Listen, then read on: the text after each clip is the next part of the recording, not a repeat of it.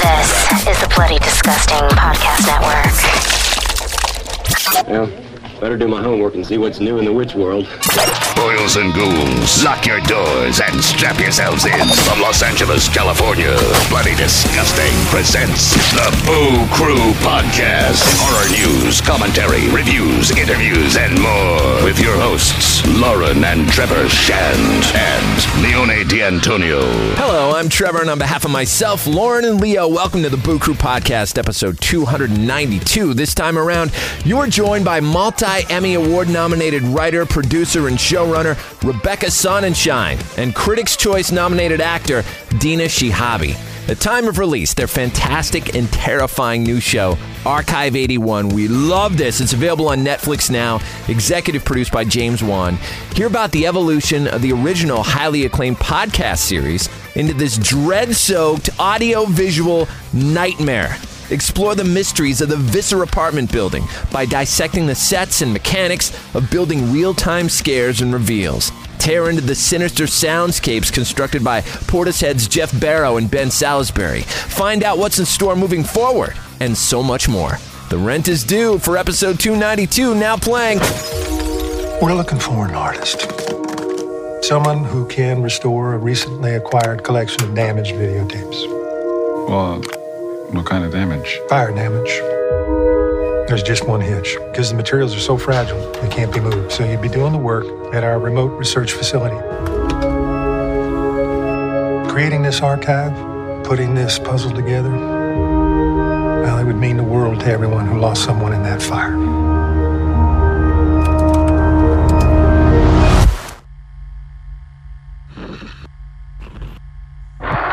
I'm Melody Pendris. It's March 11th, 1994, 10:32 a.m. This is day one of the oral history project on the Visser apartment building. I'm now gonna go knock on some doors. Wish me luck. You hear it? Hear what? There's something in this place that calls to you. Hello? Hello?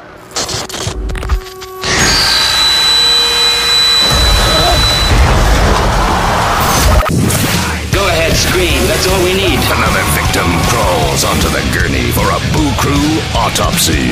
All right, joining Bloody Disgusting's Boo Crew via the Speakeasy Studio are two incredibly talented storytellers. She is a multi-Emmy nominated writer and producer whose early work includes the 2007 horror film American Zombie and 2008's The Haunting of Molly Hartley, before writing and producing Julie Plec and Kevin Williamson's 37-time award-winning series, The Vampire Diaries, whose premiere was the most watched in the CW's history. She has since worked on Cinemax's Outcast, The Crossing for ABC, and Amazon's Saturn award-winning 6-time Emmy-nominated The Boys. We welcome Rebecca Sonnenshine. Also here with us, a wonderful actor who starred in several acclaimed independent feature films before joining the cast of Tom Clancy's Jack Ryan, earning her a Critics' Choice nomination. She's since added Marvel's Daredevil and Netflix's multi-Emmy-nominated Altered Carbon to the list. She has done it all, from dancing to stage productions, including playing 3 roles in Steve Martin's Picasso at the Le Pont Agile, Lincoln Center Theater's Power Strip, and more. She is Dina Shihabi.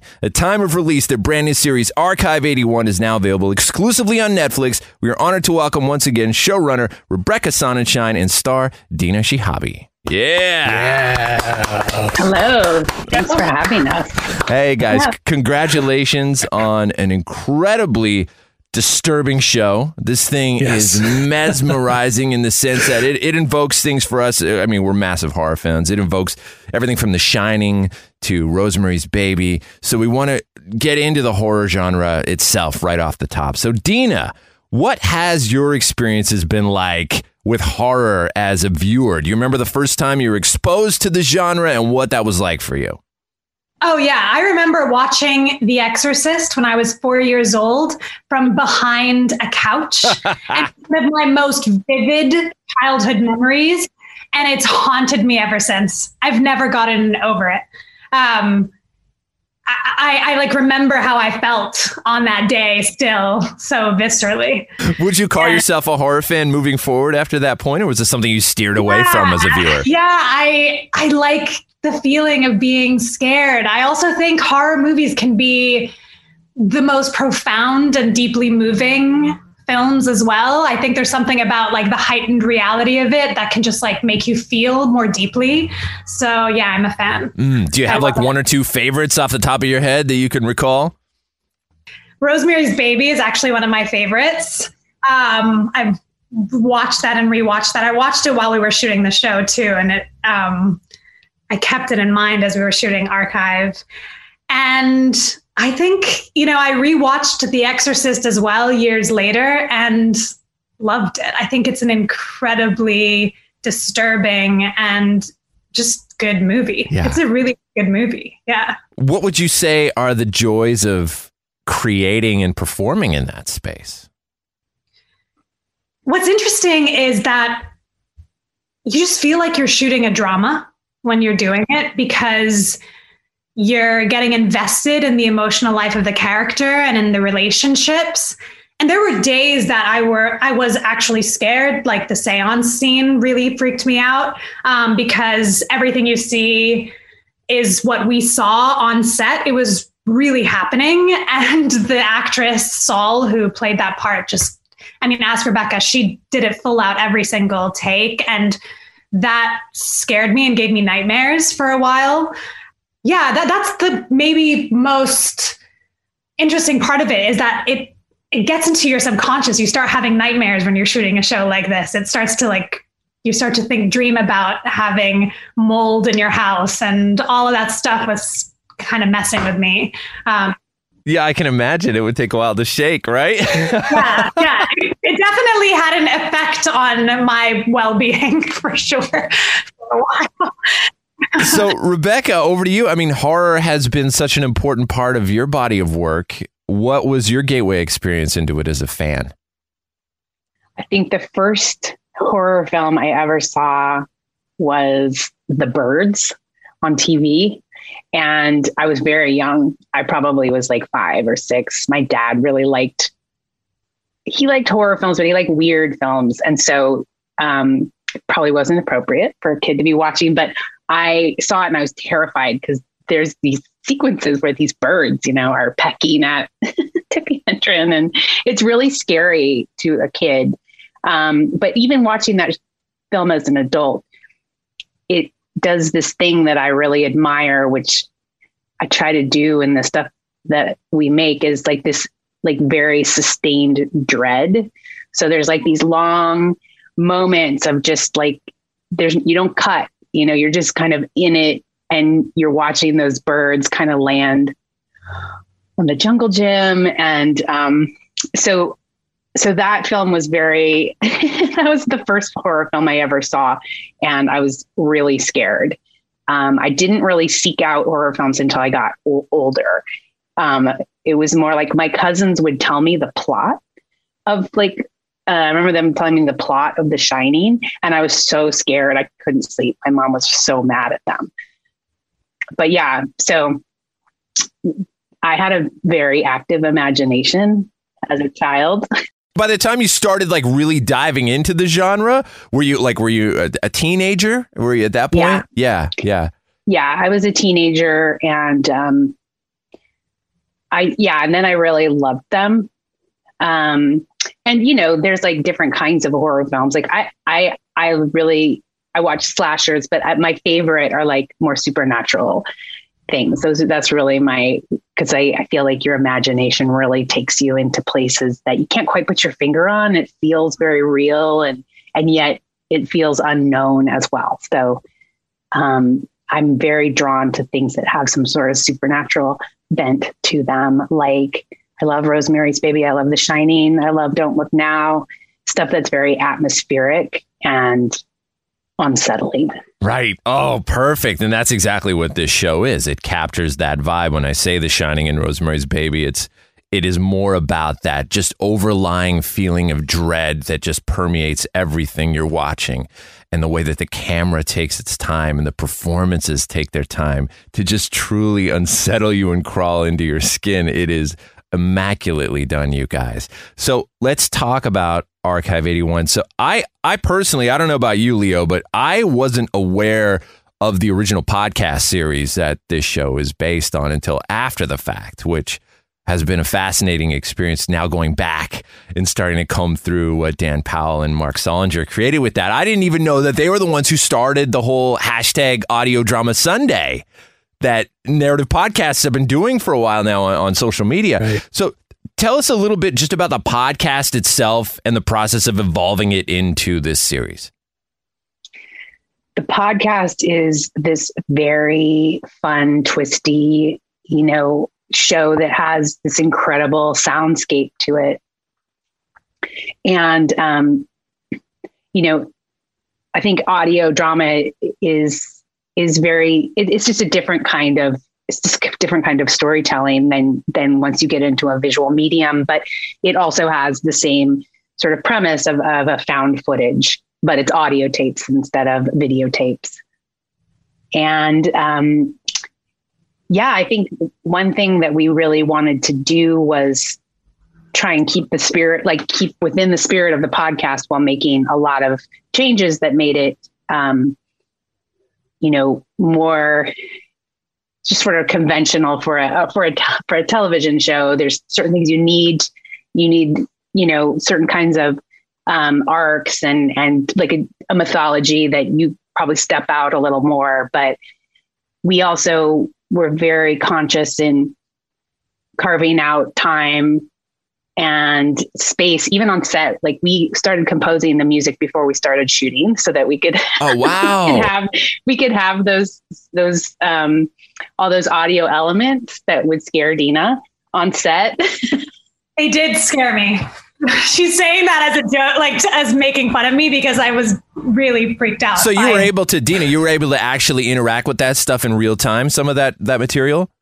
Oh yeah. And we used it as much as possible. When I hear the tune for the first time, we had the tune that day. So I was really hearing it for the first time and I think what is captured on camera was my genuine kind of reaction to it because it was so creepy and strange and haunting.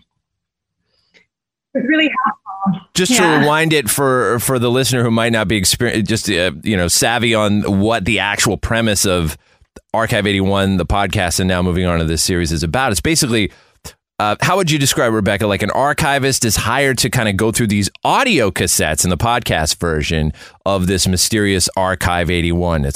He's got a job kind of restoring damaged audio tapes. So he's actually recording himself listening to these cassettes in real time. We move over to this series where it's basically that idea done with video cassettes. So that's kind of what we're talking about. And one of my favorite things that we're mentioning now is that importance of sound, and it takes itself from the source material to this experience. We have this tremendous sound design, in this case done by Ben Salisbury and one of my all-time favorite musicians, Jeff Barrow from Portishead.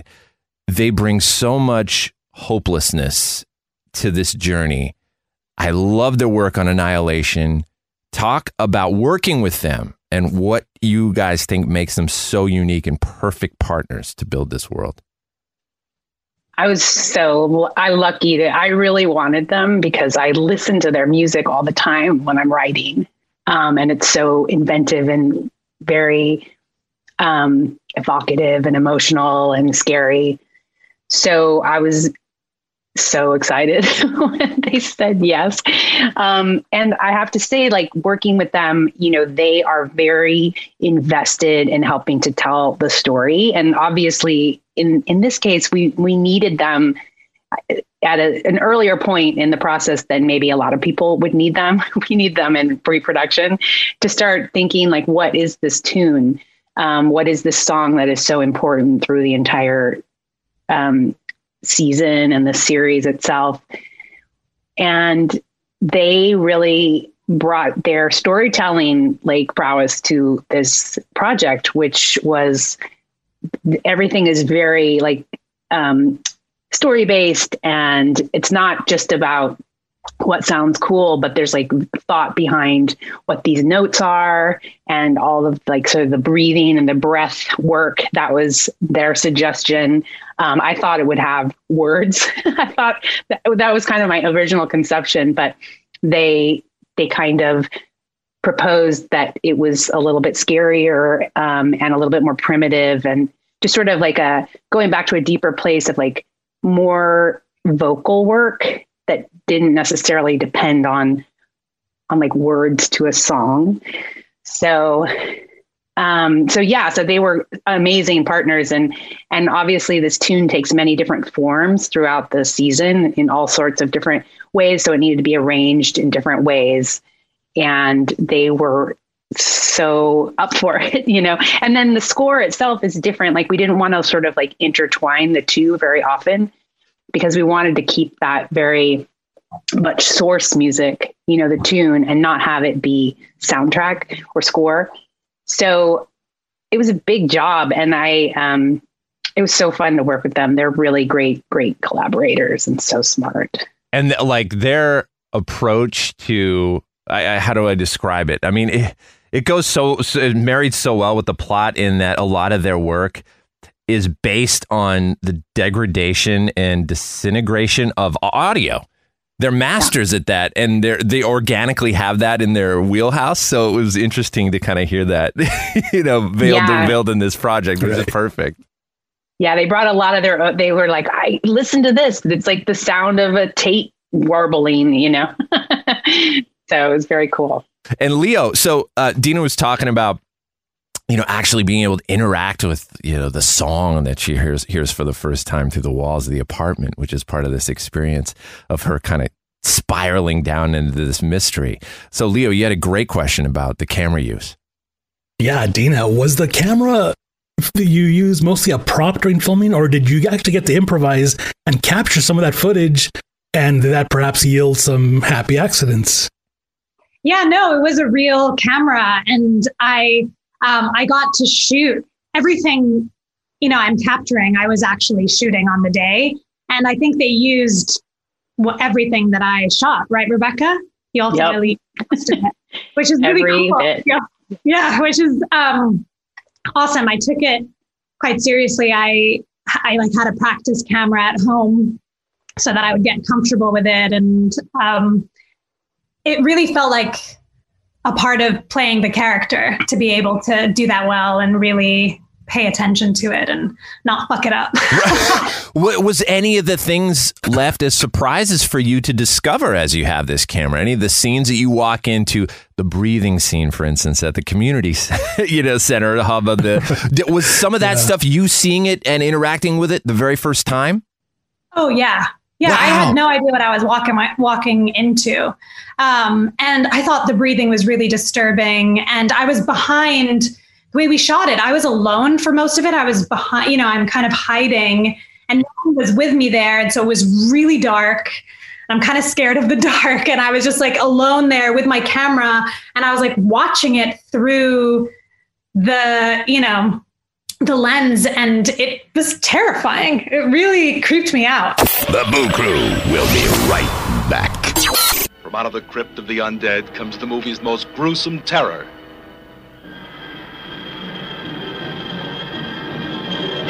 It's Christopher Lee, now more horrifying than his Dracula.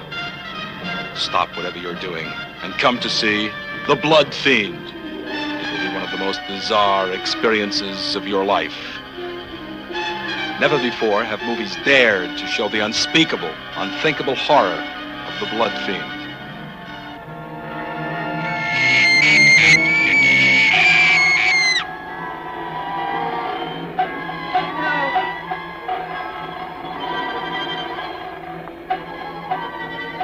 You'll be watching every dark street and doorway for dear life after you've seen The Blood Fiend.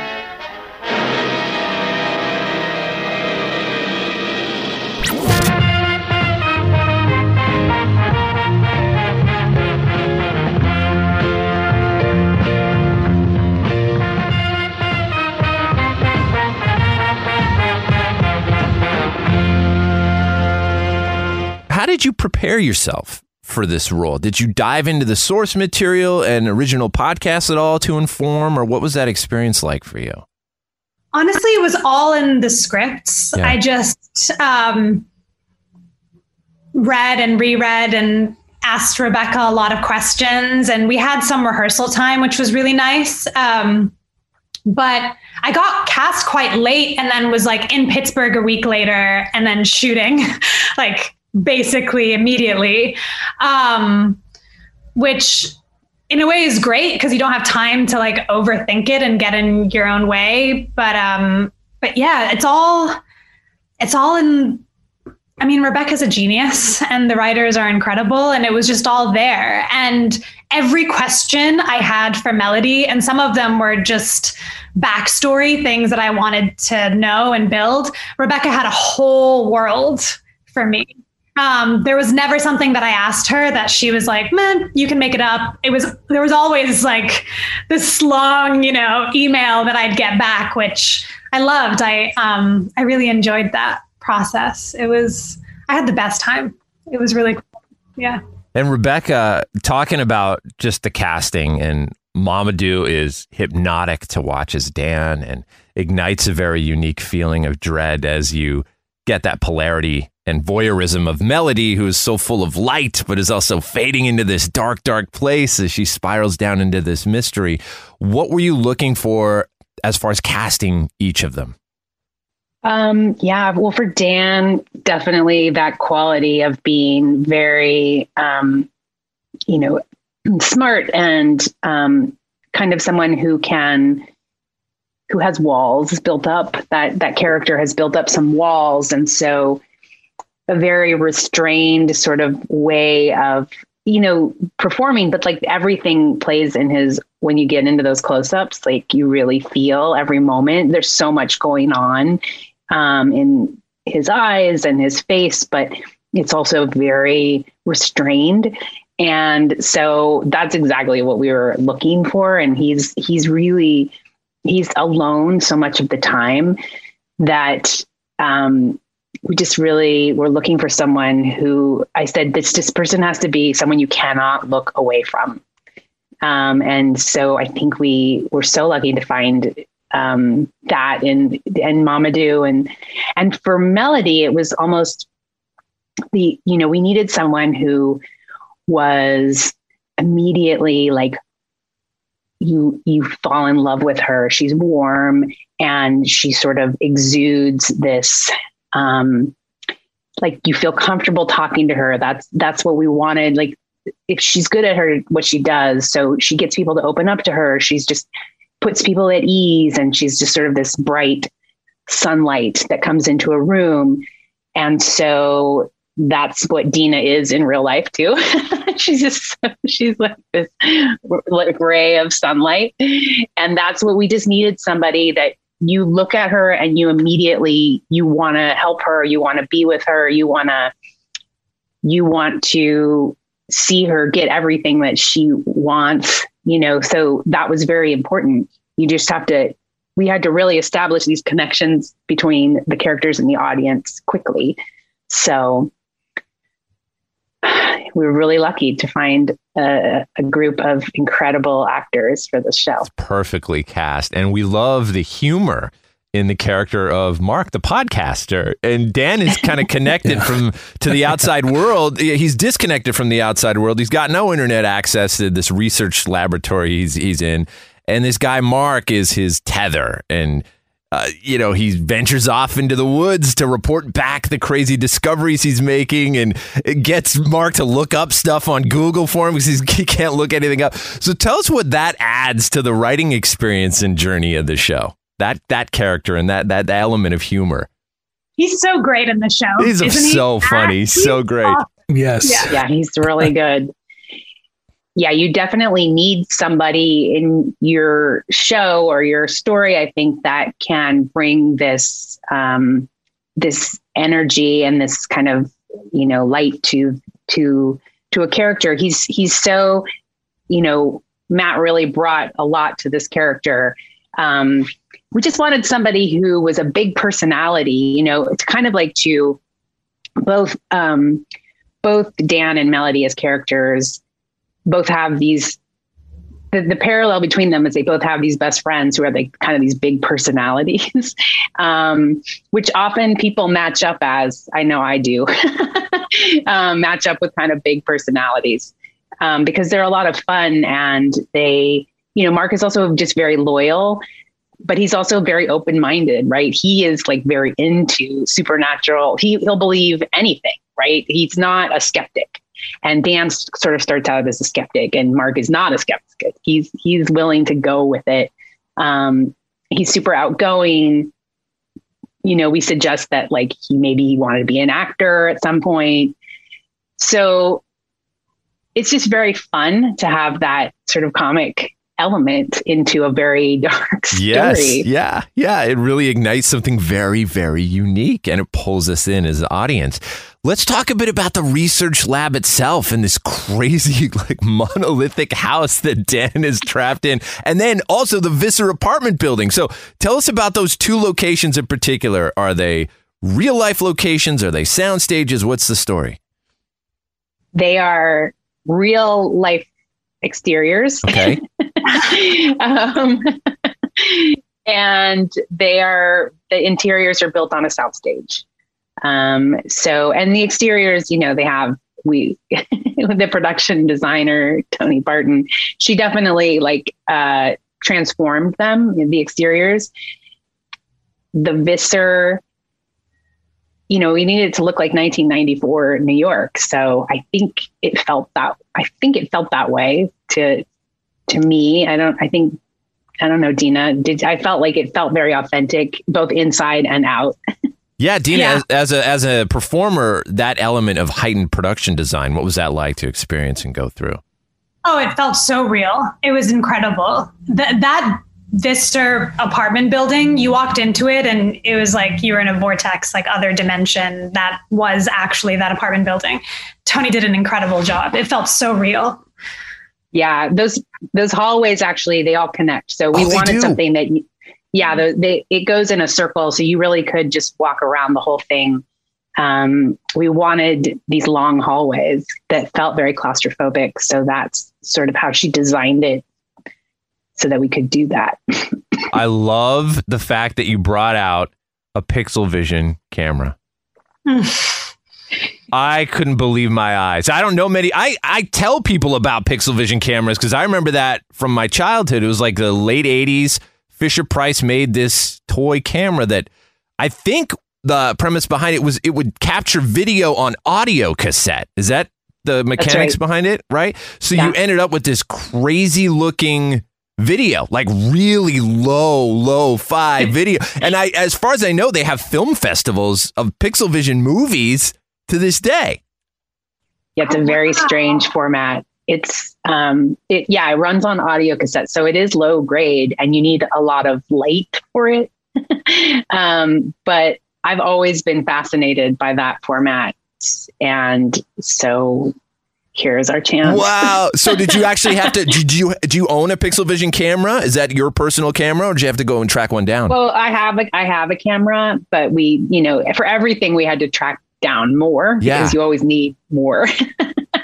Like we had many high cameras. We had to get the same one and some PXL 2000s. So obviously you can't really, we used Dina shot high millimeter tape that we used. Right. But you can't actually use PXL 2000. It's it doesn't have enough information. Yeah. So, but we did take, what we had seen people shoot, and then we created a look for it to recreate that.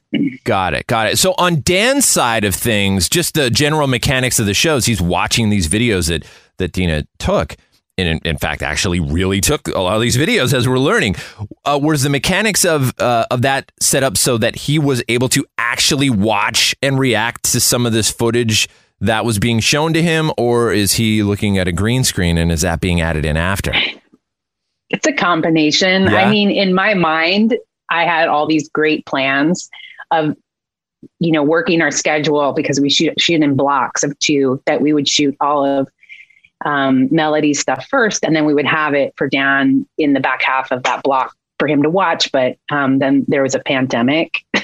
So that was not the first thing on our mind, was like schedule. We wanted that. And we did have it sometimes. We did it as much as we could, but then we just had to get really creative about scheduling all the time. So my plan sort of fell apart. But the great thing is that Mamadou was able to, he doesn't, I'm sure that he liked having it there, but he also was able to do it without the footage. There were some really subtle reactions that he was doing to some of the videos in particular that I was like, he's got to be watching it. So either way, he did an incredible job. He definitely pulled off that illusion. Yeah. Yeah. James Wan is also one of the producers on the show. Did he provide any on-set advice for the horror elements or crafting the scares during production? We had the privilege of working with some of his producers, Rob Hackett in particular, and Michael Clear, and they were able to come to set sometimes. I mean, it's a pandemic, so it's sort of like a smaller crew. And so we were really lucky to have them as, some of our advisors and coming in to give their suggestions. And it was really fun to have them around with that expertise. Sure. And Dina, tell us a little bit about the different directors that you got to work with and what the experience was like of having your journey influenced by each of them, perhaps in different ways. I loved them all. We started out with Becca Thomas, who I feel like a deep soul connection to, and like just will love her forever. And I'm so glad we did, because I really feel like she set the tone with all the actors, but also on set. She was like such a leader and had such vision. And sometimes I felt like her and I were both playing Melody. There was this sort of kind of energy between us. And she would like walk, everyone was in masks, by the way, throughout the whole process. I didn't see Rebecca's face in person, only on Zoom, which is strange. And actually, to be completely transparent, the first week of filming, I felt really alone. I was alone a lot. Mamadou hadn't showed up yet, and I did a lot of my stuff alone, and I couldn't see anyone's faces. And so you're not seeing people's expressions. And so you don't know what's coming at you really. And you're like, is everyone okay? Like, what, you know what I mean? Like, it's working on set is such an intimate experience. And so to have that, it took me a second. I would say it took me about a week or so to get used to it. It was quite jarring. And Rebecca in particular would just come out and she would just like gesticulate, and she was trying to be so like compensate, overcompensate for the That's great. Which I just loved. And she was phenomenal. And then Justin and Aaron were just like such weirdos in the best way, like they'd come up and then they'd tell a joke, and in math, so you like kind of don't really get it, but it was so fun to work with them too, because I felt like they were so creative and they had all these really cool ideas, and everyone was like so genuinely kind and good too, and just really fun to work with. Haifal Mansour felt very special to me because she's from Saudi Arabia and I'm from Saudi Arabia, and to be two Saudi women working on a show that has nothing to do with, being Arab or politics or any of the things that usually are the spaces we're playing in felt groundbreaking, and is a testament to Rebecca for wanting that. And I thought Haifa's episodes were incredible, and she would give me direction in Arabic, which I loved. I was nervous about it at first because I wondered if it would get in the way of, playing an American part, and it didn't. It actually felt like her and I had privacy, which I think is a really important thing when you have a kind of private language, that kind of intimacy with a director, that trust, a shorthand.